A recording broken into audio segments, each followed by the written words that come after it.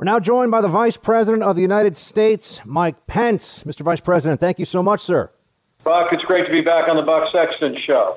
So, Mr. Vice President, I want to ask, what is your overall assessment of what you've seen? I know we've got the RNC coming up, so the Republicans and certainly the Trump-Pence ticket will get an opportunity to make their case. But what would you want people to take away from what you've seen this week at the DNC? Well, Buck, to be honest with you, I haven't watched a whole lot of it. The president and I have been actually doing a fair amount of travel this week. The president, unlike the Democrats, the president was in Wisconsin Monday.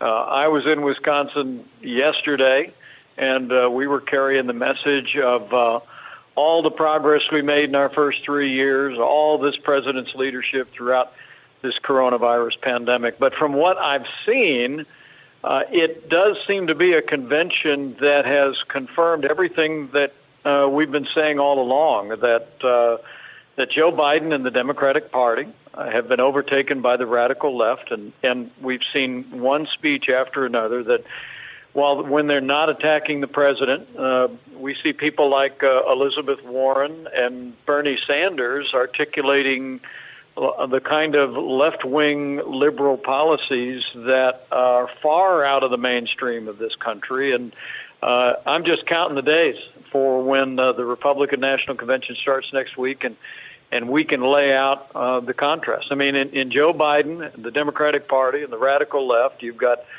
a group that wants higher taxes, socialized medicine, open borders, abortion on demand, and wants to cut funding to law enforcement at a time of rising violence in our streets. And President Trump and our entire administration, we've got a record of less taxes, free market solutions, standing up for life and liberty, and standing without apology for law enforcement. So I'm excited about next week, but the overall tone and tenor of the Democrat National Convention just has confirmed to us the liberal leftward turn of the Democratic Party, and I just know that when it comes to November 3rd, we're going to win 4 more years for President Donald Trump in the White House. Mr. Vice President, that's a perfect transition. I want to ask you about what the promise will be for those 4 more years. There's been some questions out there of people saying, well, we know, and everything that you just brought up, the left runs the Democrat Party now. The Democrat Party has gone in this radical direction. And so friends of mine would say this is an easy decision from that perspective. But to win over those swing state voters and the undecideds, they're going to want to hear what the vision is for the next 4 years. Now, I know you've got a few days to do that, but what would be the précis, the elevator pitch version for Trump-Pence for the next 4 years? I think it's promises made, promises kept, but we're just getting started, Buck.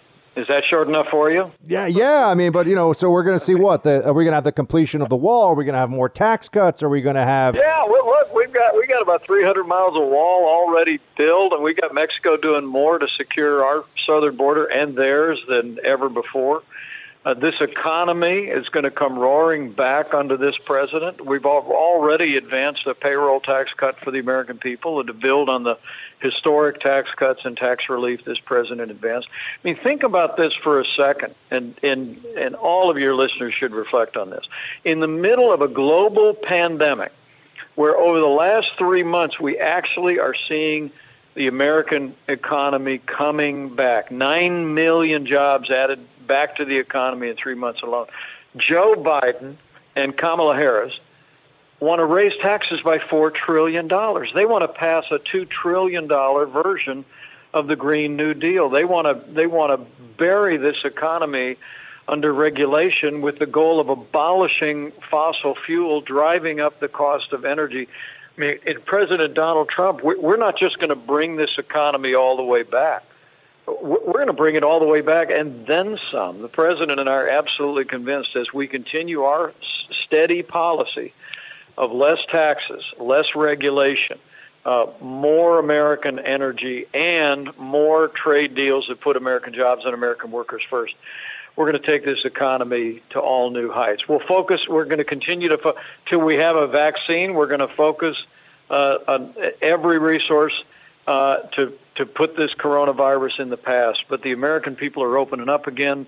We're opening up our economy again. We're opening up our schools again. And I think they know come November 3rd that the president who has the vision, the policy, and the agenda to bring us all the way back and reach all new heights is President Donald Trump. We're speaking to Vice President of the United States, Mike Pence. And Mr. Vice President, on the COVID response issue, you've been running that coordinating that task force, trying to make sure that we have the most robust policies in place to limit the horrific toll of this disease. Weeks ago, there was a clear panic that was being driven in the media, suggesting that we were entering the worst phase. It seems to have quieted down a bit now, and I'm looking at the numbers state by state, and there is some cause for optimism here. Can you just speak to that? What are you seeing right now? How are we doing nationwide as of late August in this fight against COVID? Well, Buck, it is encouraging to see that the latest outbreak across the Sun Belt is beginning to recede, and in many states is beginning to decline dramatically. Now, we don't in any way diminish the loss of more than 170,000 Americans.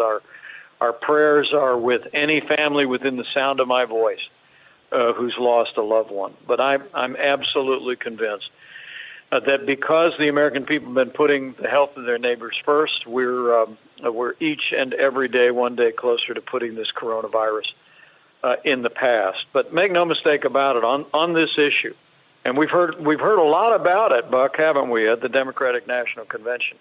The thing that they don't mention to you is that that even before there was a single case of coronavirus community spread in this country, President Donald Trump took the unprecedented step to shut down all travel from China, the second largest economy in the world. He stood up the White House Coronavirus Task Force. Before the end of the first week of February, we already began the research to develop a vaccine. And we all believe that we'll likely have a coronavirus vaccine for the American people before the end of this year.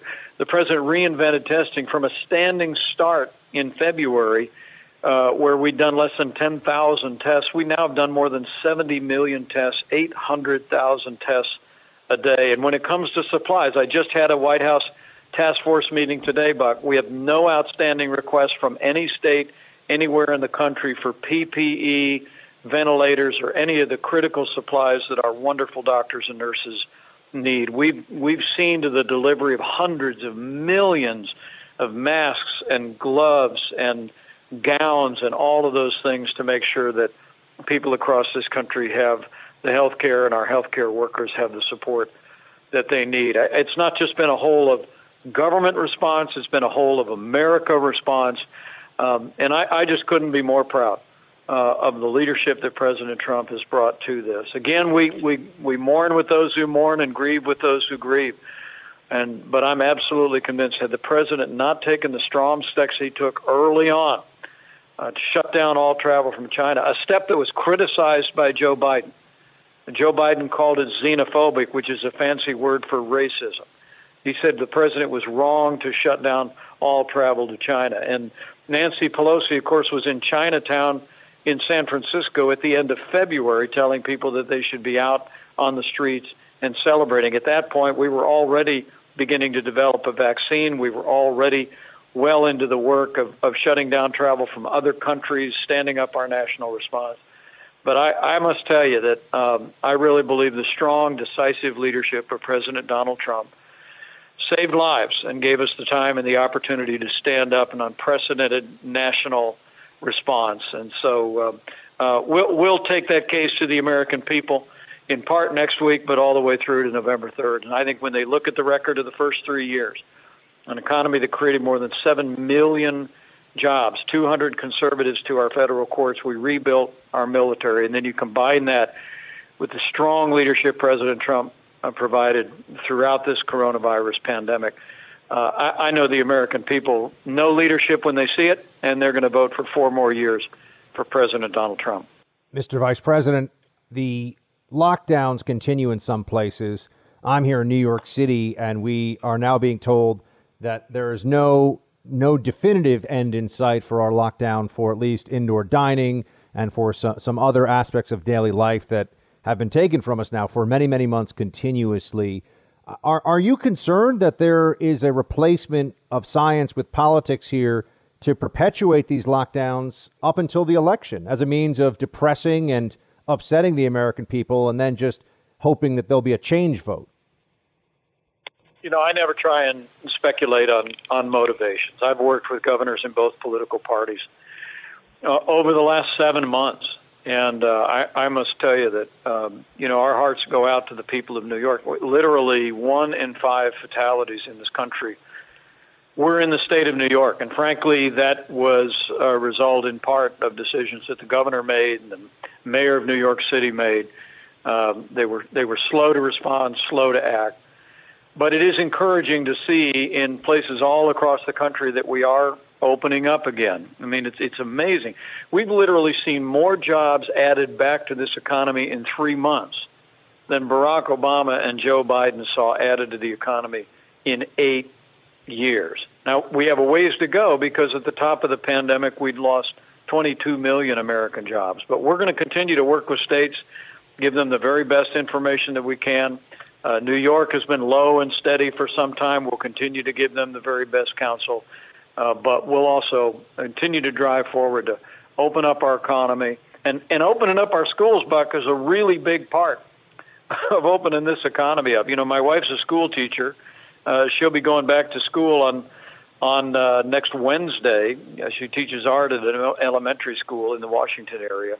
And we just also recognize, for the sake of our kids, for the sake of working families, we've got to open up our schools again, too. And we'll keep driving for that in every state, including yours. And Mr. Vice President, before we let you get back to that campaign and hopefully getting those 4 more years, just want to ask you to weigh in on the law and order issue. Operation Legend has racked up a number of arrests, important arrests of violent criminals in the last week. There's a continuing divide between the Republican and Democrat approach on this issue that seems to have been really clarified in the last few months when it comes to who supports police and who supports this anti-cop, almost anarchy. What is the administration doing right now, and what do you want people to know about the choice they face on the issue of law and order? Buck, it's such an important issue, and I must tell you that I'm shocked that no speaker at the Democrat National Convention has spoken about the violence in our streets, in our major cities. I mean, it really is remarkable when you see Portland, Seattle, Chicago, New York City, literally at times in flames with violent uprisings, with violence against citizens, against law enforcement officers, and not a word other than vague references to peaceful protests has been uttered, to my knowledge, by any of the major speakers at the Democratic National Convention. And look, what President Trump and I are determined to do is to stand by the men and women of law enforcement at every level, to make sure that they have the resources to bring safety to our streets, but also to improve public safety. We're committed to that. You know, in the wake of the murder of George Floyd in Minneapolis, the president signed an executive order, and he said, "Look, we're going to provide new resources for law enforcement. We're not going to defund the police, not now, not ever. We're going to fund them for more resources, more training to improve public safety. And at the same time, we're also going to look for ways to continue to improve the lives of our African-American neighbors in our cities and all of our minority communities and all of our families that live in urban centers around the country." I mean, this president in our first 3 years had the lowest unemployment ever recorded for African Americans, the highest investment in history in historically black colleges and universities. Senator Tim Scott authored a bill the president signed to create 8,000 opportunity zones that have generated billions of investments, creating jobs in our inner city for our minority communities. I mean, the choice the Democrats would offer with Joe Biden and others seem to suggest we got to make a choice between supporting law enforcement and supporting our African American community or our other minorities. The truth is, We have done both. We'll continue to do both. And I believe as this president stands with law enforcement and stands for public safety and law and order for every American, regardless of race or creed or color, that we're going to win 4 more years for President Donald Trump in the White House. Mr. Vice President, thank you so much for your time, sir. Good luck to you, and we appreciate all you do. Thanks, Buck. Great to be back on the Buck Sexton Show.